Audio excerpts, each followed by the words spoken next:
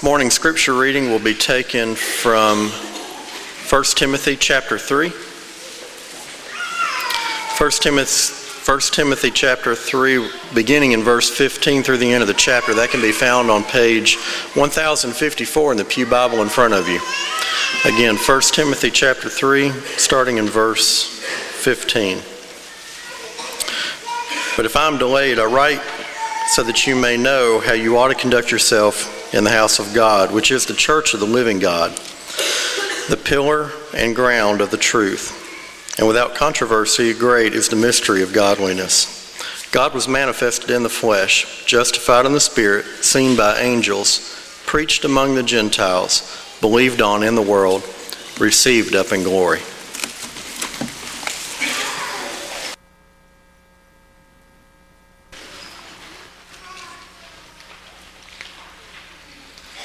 Good morning. It is good to see each of you. If you're a guest, again, we welcome you. It encourages us that you're here, and we hope that we can be an encouragement to you. Today, we want to place a great emphasis on investing in the future by teaching children. Let's take just a moment and listen to some really good reasons why we ought to be willing to teach children. My teachers, because they're fun and nice. The thing I like about Bible class is every time you do it, everybody's learning. And sometimes nobody is goofing off and everybody's paying attention. And what I like about my teacher is that they always are willing to teach us. They teach me about Bible stories and we get to color and stuff. I like coming to Bible class because all my friends are there and they're very supportive of me. My Bible class teachers are awesome because they let us play awesome games. And on Wednesday nights, we get to do Bible Bowl. I like my teachers because they're very nice, and I like going to class because I get to see my friends and worship God.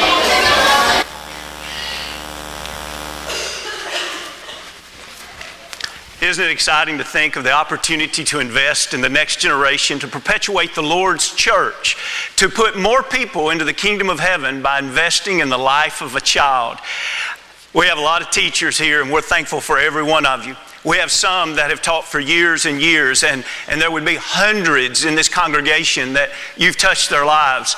I love the comment that Miss Pat Huddleston, who has taught here for many years in third grade, she said one day she was trying to explain to the students the difference in the Jews and the Gentiles. And finally she summarized it by saying, if you're not a Jew, then you're a Gentile. A little child raised her hand and said, my mom and daddy are Republicans. The opportunity to clarify things, the opportunity to give wisdom that can go beyond America and beyond this life is what we as teachers have the opportunity to do. We're going to come back to that in just a moment, but let me give you a few important reminders. We've got a lot to cover, and so if I seem a little bit rushed this morning, I feel that way, but it's so much good stuff. So let's get our thinking caps on and let's jump into this and let's see what we can learn for the glory of God. First, some very important housekeeping things. If you're a guest, we want to invite you to be sure and come back next week. We have Friends Day taking place. The morning schedule will be the same, but in the afternoon, we'll be at 4 o'clock at Charlie Daniels Park, and we'll enjoy a period of worship, and then at 5 o'clock, we'll enjoy a very simple but yet a hot dog extravaganza. And then following that, we'll enjoy a lot of children's games and activities, even for adults that want to participate, but everybody just enjoying fellowship together. Keep in mind, now is the time to be inviting. I have to confess to you, I just gave my first invitation Friday. I was getting a little bit behind. Who have you invited? Make sure you invite somebody. Don't come to Friends Day without inviting somebody. Make a list of 3 or 4 people that you're going to invite. In addition to that, if you're on Facebook, be sure you go to the Mount Juliet Facebook and pull off the ad there that you can use in social media, whatever social media means that you want to use, and let's make sure if there's 500 of us that do that today or tomorrow, and you have 100 friends, that's 50,000 invites that have gone out just in the next few days. So make sure that you're at least doing that, but then be thinking and praying about who you can invite and who you want to touch with a wonderful invitation to be with us on the wonderful day of Friends Day. It truly is a highlight of the year. What do you need to bring? If you're a guest, bring yourself. If you're a member, we're asking you to bring either cookies or brownies and then chips. That's it. If you could bring one of those two. Now, if it's not good for you to go to Charlie Daniels at 4 o'clock, we will have the evening worship here at 6. And so we look forward to being together no matter where the location, and let's do our part. Also, keep in mind that next Sunday, we'll begin a new Bible class. As we grow as a congregation, obviously there's always need for new classes. And so we're thankful that we've reached a point that we really need another Sunday morning Bible class so that everybody can fit into Bible class. That's a wonderful thing. And so we're going to strive to start a class that's kind of like a melting pot. And what we mean by that, it's an imitation, if you will, of the model of the melting pot or the manifold class, where it's not really a marriage class and it's not a singles class. It's just wherever you are in life, come to this class. Now, this class will predominantly be made up of 20s and 30s, melting pot, manifold style. And so if you are in the 20s and 30s and you don't have a class home, we want you to be sure and come next Sunday morning. You go up the top of the steps in the education wing. It's the first classroom on your left. It's 201. So if you don't have a class home, please come and be a part of that. Randy Duke will be the elder in that class, shepherding that class, and Tim Martin will be the teacher. Also, there's a class that's meeting there this week. That class is the manifold class. That class will begin meeting next Sunday. This week it'll be there. Next Sunday, a week from now, it'll be meeting in the Senior Citizen Center on the main room just as you walk in the door. So everybody else can eat their heart out. Everybody there gets to park within about 20 feet of your chair. And so you just drive right over there, park right in front of the center, walk in, and you're at your classroom. And so keep that in mind if you're in that class about that move next week. Keep in mind if you're looking for a class in the 20-30 age, that would be a great class for you to go to that is starting there. We're going to be talking about this morning. We're having a children's education open house beginning this afternoon. As a matter of fact, there'll be 2 so that you can find one that is good for you. The first one will take place this afternoon at 5 o'clock in the upper fellowship room. And then the next one will be Wednesday, this coming Wednesday at 6 p.m.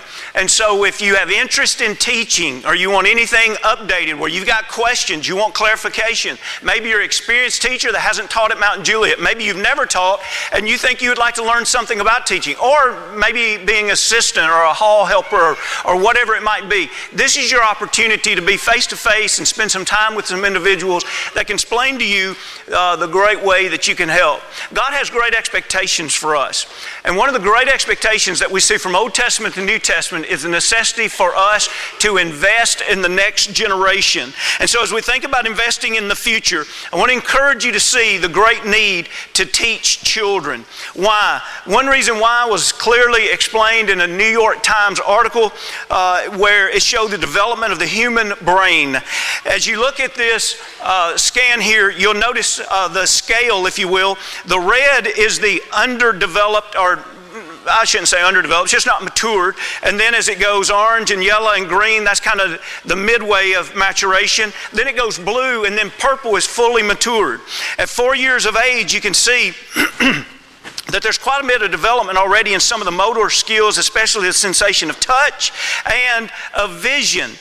But then when we go to 6-year-old, the interesting thing is the physical brain is already 90% the size that it will be in adulthood, but yet there's still immaturity. If you'll notice there, the red in the area of language, and then it's in the area of reason, there's a lot of red and a lot of yellow, and that's why children 6 years of age still have a hard time communicating things, they have a hard time reasoning things.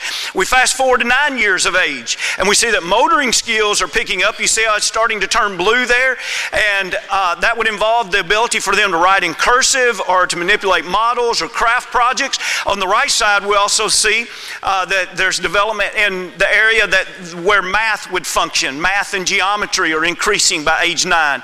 And 11 years old, we still see, though, there's still the green in the sense that it's just the middle. In other words, it's not mature yet. So that's why we see 9-year-olds, their judgment is not mature. It's because their brain is not mature in that area. Emotions are not mature at that age. You see there on the right-hand side, there's a lot of green there. And then in the back, you see, not in the middle, but to the edges of the back, you see that where logic would function is also a lot of green. There's a lot of immaturity there. And then we see by the age of 15, some of the gray matter is starting to disappear. And that's a term that's used there that I won't take time to explain it now. But this idea that specialization is starting to occur. In the teen years, an abundance of neural links continue to be discarded. Underused connections will die to help more active connections thrive. Now, what does that mean? On this next slide, I've got a quote. And I'm sorry it's blurry, but I just pulled it off of this website that was Hugs for Kids blog. And it's relating to this. In other words, what happens in the teen years when a child really uses their brain for a particular function, and what happens when they don't? The links between the neurons are starting to either be strengthened or broken depending on what is being used. So here's a quote. If a teen is doing music, sports, or academics, those are the connections that will be hardwired.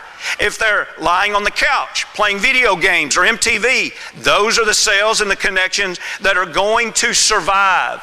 And so in that we see the great importance of what are we putting in the lives of our children throughout their youth so that that knowledge is there, but then throughout their teen years so that it can be active, so that that will become a part of the, quote, hardwiring of our young people. Now, when we go to 17 years of age, we see that much of it now is either green or blue or purple. Keep in mind, purple is the most mature. And so we see abstract thoughts are really starting to mature. By 21, though, what I'd really like for you to see here is, notice, there's still a lot of green and there's still a lot of blue. Yes, some of it is really going to purple, but even by the age of 21, the human brain is not mature. And so that's why some of the most executive functions, especially like the maturation that would deal with emotions and decision making, they still are not fully mature. And so even though we oftentimes think of a 21-year-old being adult, their ability to make decisions and to handle emotions in a mature way have still not fully arrived to what they can be later on into adulthood. And so here's an idea for some of our ones that help in our education department. And this is a quote from Christy Coleman, who helps in our department. She says, the brain decides which neural links to keep based on how frequently they are used and reinforced. Connections that are rarely called upon are eliminated. What does this mean for children's Bible teachers? We have a unique window of opportunity to greatly affect a child's spiritual life, to reinforce and strengthen parts of a child's brain where the message of God's love, so that they hit this synaptic pruning, the connection will be strong and not lost. We realize that there are many factors as to how often this connection is reinforced, at home, in one-on-one relationships, but our prayer is that we have the highest quality children's Bible classes to do our part in helping children create a strong connection to God and His love. What a beautiful thought. Out of a lot of intentional evaluating, focusing, what should be the purpose of the education department, especially the children's education department at the Mount Juliet congregation? What should its purpose be? And here are three things that everybody involved, all of the teachers, all the assistants, all the ones that help lead, this is the primary goals of this department. Number one, plant the truth. Every Bible class ought to be just that, the opportunity to plant the Word of God, the truth. Number two, to nurture godly relationships.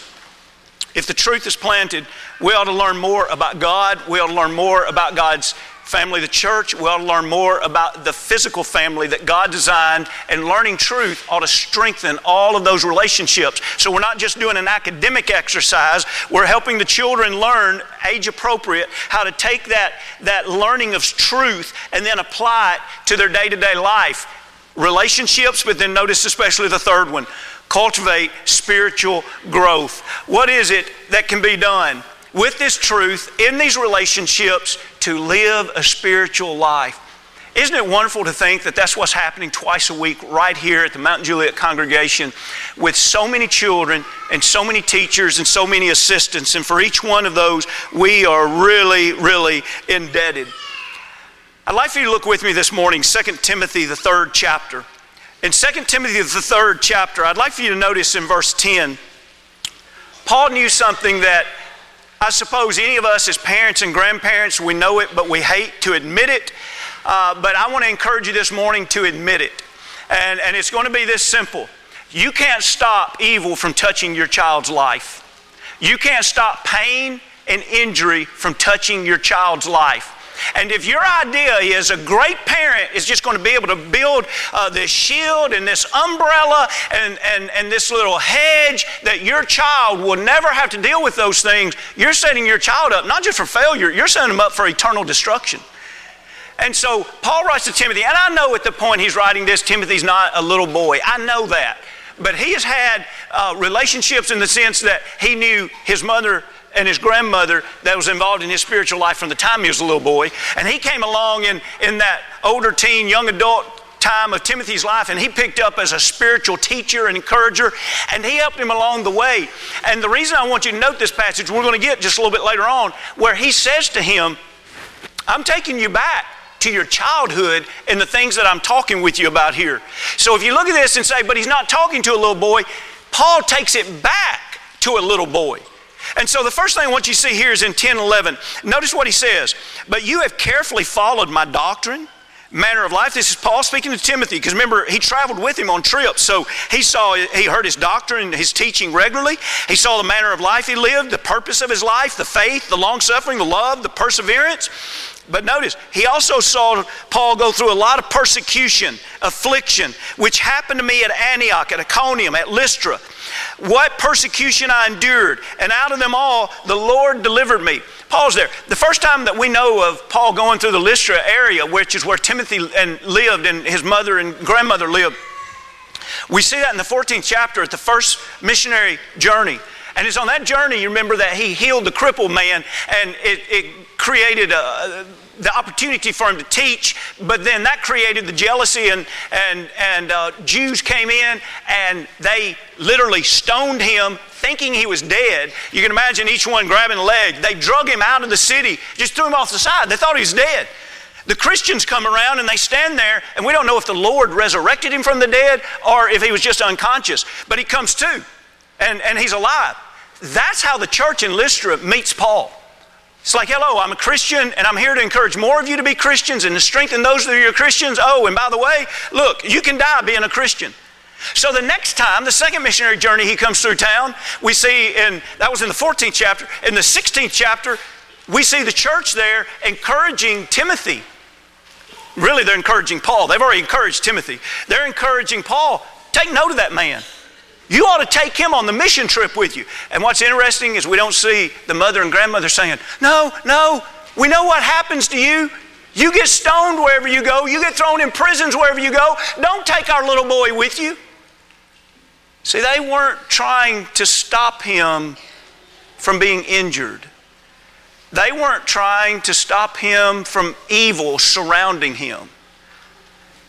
They had already equipped him with what he needed to be able to handle any situation that he had been in. Look in the 3rd chapter in verse 12 as we continue this thought that we can't stop our children from having evil touch their life. 2 Timothy 3:12. Yes, and all who desire to live godly. How many, Paul? All. All who desire to live godly in Christ Jesus will suffer persecution.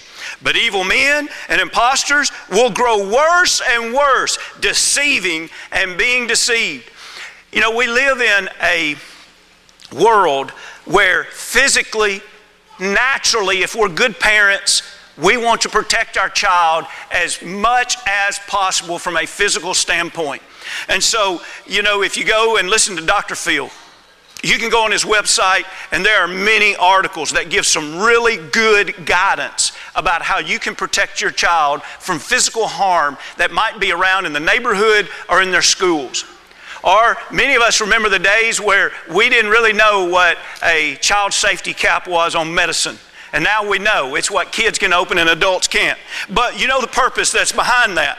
And then many of us remember the days where we didn't even buckle anybody in the car, and now there's a special apparatus to buckle children in so that they are kept extremely safe. And we're thankful for that. All of us have seen situations where our children are about to go into water, and we make sure that all the precautions are taken. Is there a lifeguard there? Is there going to be someone watching you constantly?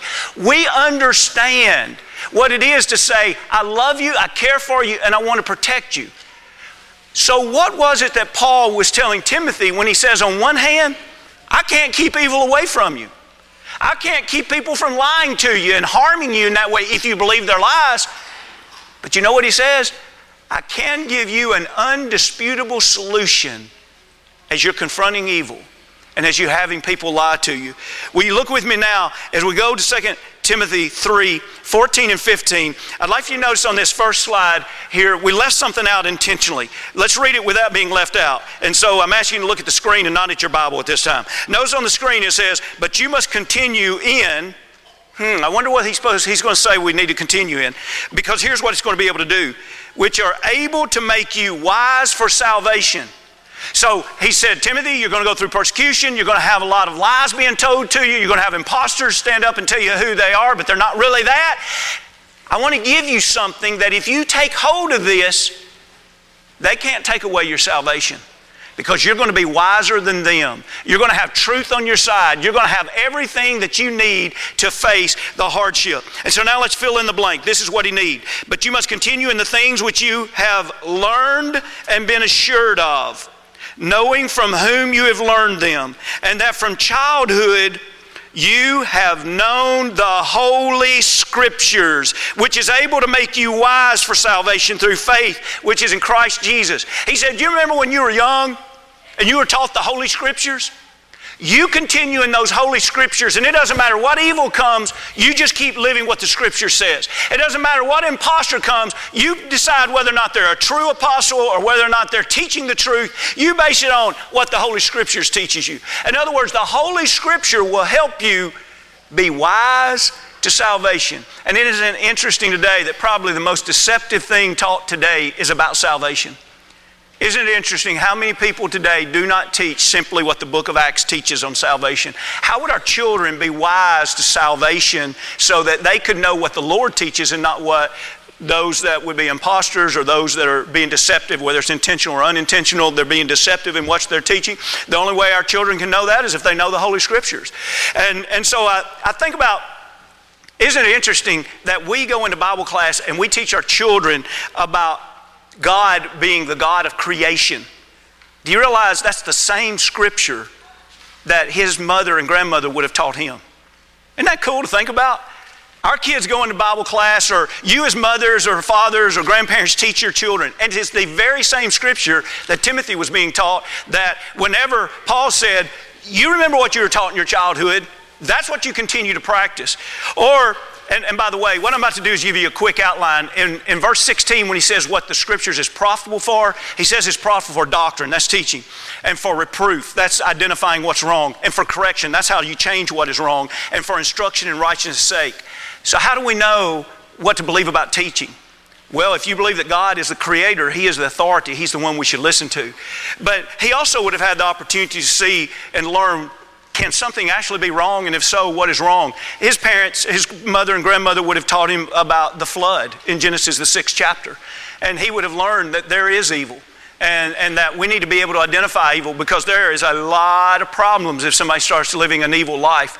Or they would have also taught him about Daniel, the 4th chapter. And they would have taught him about Nebuchadnezzar and about the need to make correction in your life. Remember, at first he didn't want to make correction, and so he was punished by God. And then in his humility, he came to understanding and he came back to God. He learned how to correct that. Or they would have taught him the last part of Genesis, the story of Joseph, one of the most righteous men we read about in the Scripture. They would have taught him, this is what a man looks like when he lives in the paths of righteousness. This is how he deals with injury whenever he didn't deserve it. This is how he deals with brothers that on one hand he might want to seek vengeance, but instead he forgives.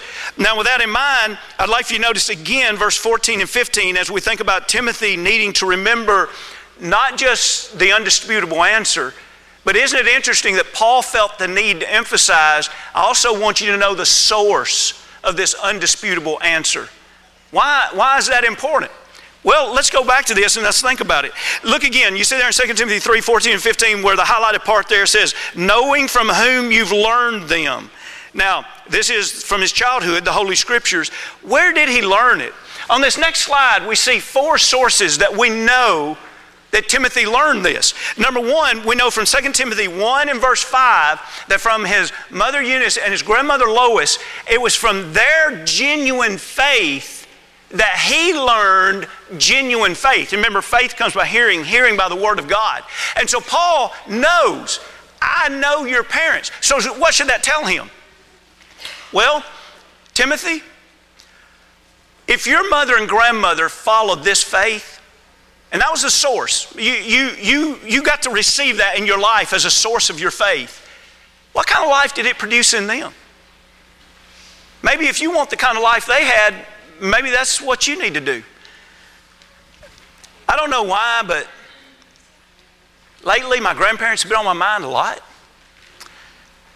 And I think a lot about how my grandmother, and in this example, my mother and her mother, and even before studying for this lesson, I've thought recently a lot about I'd like to have faith like she had. I'd like to have the faith like my mother had and has. Where did that faith come from? That faith comes from the fact that my grandmother and my mother lived the holy Word of God. And if I want to have the same kind of faith they have, I go back to the same source that they went back to. And you see what Paul is telling Timothy? Paul is telling him, look, you remember, you know your mother and your grandmother. You know what kind of faith they have. You know the source of that. Go back to it. Or he could go back to the church there at Lystra where he grew up. And in Acts the 16th chapter, they loved Paul there. They nurtured Paul. And when it came the opportunity for him to grow even more through a missionary trip, they were the ones that setting it up. They were the ones encouraging, Paul, you need to take that young man. Go back and read that in Acts 16. It's very brief, but it's beautiful how he had a church around him. Think about our children that grow up here. And think about what they see in a church family. And maybe they leave home and they think, I want faith like my church family had. Well, you know where that came from? The source was from the Holy Word of God. Our young people are going to know that. And so they're going to know, if I want faith like that, I know where it came from. Or the example of Paul. Paul invested immensely in him. In Philippians, the 2nd chapter, he makes it very clear that his investment in him was that he was one that did ministry in the gospel, and he encouraged Timothy to do ministry in the gospel. In other words, it goes back to the death, the burial, the resurrection, the beautiful gospel story. And then finally, all 3 of these, what are all 3 of these ultimately pointing to? Do you remember in verse 16 where he tells us that all Scripture, it's right here in our text, in 2 Timothy 3 and 16, all Scripture is given of what? Of inspiration of God. You see, ultimately, the source of this faith is God. And we read the message of God in His holy Word. And so his mother and grandmother was trying to take him back to the Word of God. They taught him Scriptures from his childhood. His church, he saw a faith that went back to the message of God. He saw in Paul a minister that always went back to the message of God. And now that same man is encouraging Timothy. I can't stop the evil from coming in your life. I can't stop imposters. I can't stop persecution. But if I can remind you of what you need to go back to continually, and that is to the holy Word of God. And what's the result going to be? You see there in 14 and 15, the result of it, we've already mentioned it would make you wise for salvation, but now drop down, and I've got the wrong reference at the top of that slide, but drop down verse 17. Notice what he says. He's just spoken 17 about the Word of God being profitable, and then in 16, and then in 17 he says, that the man of God may be complete, thoroughly equipped for every good work. Do we want our young people to be equipped and ready for life? Do we want them to be equipped and ready for eternal life? The Holy Scriptures does that. You know, I've had kids to leave home recently, and that makes you do a lot of evaluation in your parenting as they're about to leave home. And it's wonderful to be able to take solace in the fact to say, you know what, I know the things that matter the most, I've equipped them for simply from the fact that they've had a wonderful church family. They've had wonderful grandparents and a wonderful mother, and they've had individuals in their life that have gone around them, and all of those together have continually pointed them back to the Holy Scriptures. And I remember Colton, my first child that got married, I remember thinking, is he ready to be a husband? And is he ready to lead a family? Is he ready to go out and make a living? And I remember thinking about that and then just breathing a sigh of relief. Think, isn't it awesome? I know he's ready because he lives by the holy Word of God. And the holy Word of God equips us for every good work. It's the holy Word of God that teaches us how to be a husband. It's the holy Word of God that teaches us how to be a good employee. It's the holy Word of God that teaches us how to be a good parent, a good neighbor, to be a good citizen. And to think that when we invest in the life of our children, we are equipping them for every good work if we're taking them back to Scripture. And so as we think about this, now, remember, I've told you we're trying to accomplish something, so I don't want your mind to cut off, because a lot of time when I say what we learned today, that's when you think we're about to sing a song of invitation. Give me just a few minutes after this, because here's what we learned at Mount Juliet. If we express to Mount Juliet a need, Mount Juliet always arises. And so I'm going to give you 3 things we learned today to then tell you about a need that we have, okay? Number 1, think how many children cannot continue in the things learned because they've never been taught it in the first place. Isn't that sad? Think how many children right around us, they can't continue in the Scriptures because they've never been taught the Scriptures. Our children are blessed, and many of you are part of that blessing. Number 2, imagine youth that are wise to salvation and equipped for every good work. How strong are they? If they really are wise to salvation and equipped for every good work, think how strong they are. There's nothing life can bring them that they can't handle. How awesome is that? That's how complete the Holy Word of God is.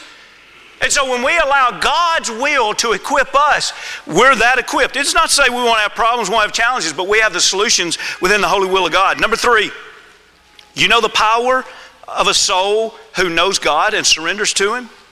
Don't you? I mean, that's what we're all about. I want to know God. I want to know the power of the resurrection. I want to know what it's like to surrender my will to Him completely.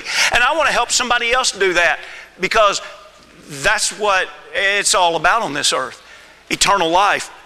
So what can you do? How can you help? A great and wonderful need that we have in 2-year-old through 5th grade. We're not saying the other ages aren't important. Please don't misunderstand that. We're telling you right now of a specific need we have. From 2-year-old to 5th grade, we need teachers. Just in that one age block, just 2-year-old through 5th grade, it takes 52 teachers and helpers every week. Now think about this. For good reason, many people only teach 1 quarter a year. There's 8 quarters when you take 4 Sunday morning and 4 Wednesday night. And we need 52 a week. And some say, I can teach a quarter, and that's good, and we're thankful. And we're not trying to twist anybody's arm to teach more than a quarter. But do you see the math? What we need is we need everybody that has a heart to teach, the ability to teach, the past experience to teach, and or be an assistant. This is coming from David. This didn't come from the education department. I want to encourage you to teach at least 1 quarter a year. Our children deserve that. Our children deserve the investment that you can make in them. If every teacher here that has experience in that age group or wants to learn and gain experience from 2-year-old to 5th grade, if everybody in this congregation that is equipped to do that said, I'll take a quarter. You pick which is best for you, Sunday morning or Wednesday night. Is winter better for you or is summer better for you? You pick which quarter is yours and you let them know, and you think if every one of us does that, there's going to be the appropriate rotation that needs to be, and that investment in our children will be there. And we suspect that there will be several that will say, I just don't know what is involved in this. I don't know if I can do it. That's what these open houses are for. Please understand, these open houses are not to twist your arm. There's not going to be anybody there twisting your arm. It's so that you can ask honest questions and you can give honest concerns and you can figure out. Nobody goes into a class having to write their lesson themselves, having to get everything together. Right here is a notebook that you will receive, and it has every lesson written out plus options of things that you can do to either illustrate the lesson or to illustrate the actual Bible story or to illustrate the application. And if there are things that are needed to do that, they're already made. They're already in your class. Listen, there have been hours and hours of prep for every class.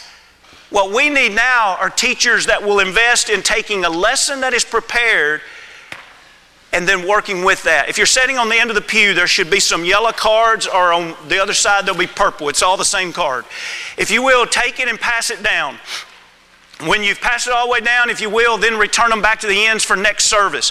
If you will notice, on one side it says visitor information card. If you have a child that is not in Bible class on Sunday or Wednesday, we're begging you to read about the information that is offered to your child. We believe that it is rich enough, it can make a difference in their spiritual life. And so we want you to read that, and then if you have any questions about the Bible classes, we want you to know we want your child in Bible class. We'd love to have you in adult class somewhere. Now, on the other side, though, you'll see it says children's education. And the flip side of this card is an effort to try to answer and or give you information about the Bible classes, and especially this age of 2-year-old through 5th grade and the needs that are there. You'll notice we need teachers, we need assistants. We also need substitutes. We also need someone to just work the hallway, helping those that need to go to the restroom or outside the class. We need help in resource room and decoration, and then restocking the classes, etc. When we think about the opportunities that God gives us, I want to encourage you to think about Romans 12 and verse 6, where he tells us if we have this gift differing according to the graces that is given to us, let us use them. And then when we go down to the end of verse 7, he says, he who teaches in teaching. Isn't that kind of common sense? God, I know you've given me the ability to teach. Can I ask you, what would you want me to be doing? God says, okay, I've given you the ability to teach. I think what I'd like for you to be doing is teach. And if God's given you that ability, he's given you the opportunity now, and we'd really like for you to do that. The lesson that focuses on this, we would be really sorely amiss if we did not take the time at the close of this lesson to say to all of you teachers, nursery, all the way up to adulthood and everybody in adulthood, huge thank you, thank you, thank you, thank you. I don't know if you've ever tried to contemplate what it would be like in the Lord's church to not have good Bible classes. I know for me growing up, I had good parents that taught me a lot of Scripture, but I want to tell you something. I learned a lot that I know today in Bible class. And I'm sure a lot of you sitting here could say, you know, that's true for me too. A lot of what I know about Scripture, I've learned in Bible class. Listen, we want to make that investment for the next generation until the Lord comes again. And so at the information center, there is a display and there will be people there to answer questions. Tara Johnson, Christy Coleman, and Tim Martin are all working with this particular age group. They'll be there to answer questions, and if you want to just drop by and say, hey, here's my name and number, call me, or I'll be in touch with you, I definitely want to help. Or maybe you just want to wait and come to the open house and learn more. Please, please, let's all do what we can do so that then no one has to say, wow, I'm going to have to teach for years with no break. We don't want that for anyone. And so let's all do our part, and what a blessing it is to help children. I wish we had a lot more time to share some of the neat stories about helping children, but I'll close with this one. In Luke the 18th chapter, it says that people were bringing infants, and the disciples rebuked them because they were trying to bring the infants to Jesus. And they rebuked them and they sent them away, but before they could get them away, Jesus stopped them. He said, bring the children here. And he brought the children into his arms. And that's another occasion where he says, and such is the kingdom of heaven. Do you want to enjoy eternal life, the kingdom of heaven? We have to become like a child. We have to humbly surrender and say, God, I want you to be my Father, and I want to be your child. Thank God He's willing to save us and all that He's willing to offer for eternity. And how wonderful it is He lets us teach the next generation those wonderful truths. This morning, if you need to be restored, we'd love to pray with you and for you. If you want to be immersed into Christ, we would be honored to assist you with that if we can help you in any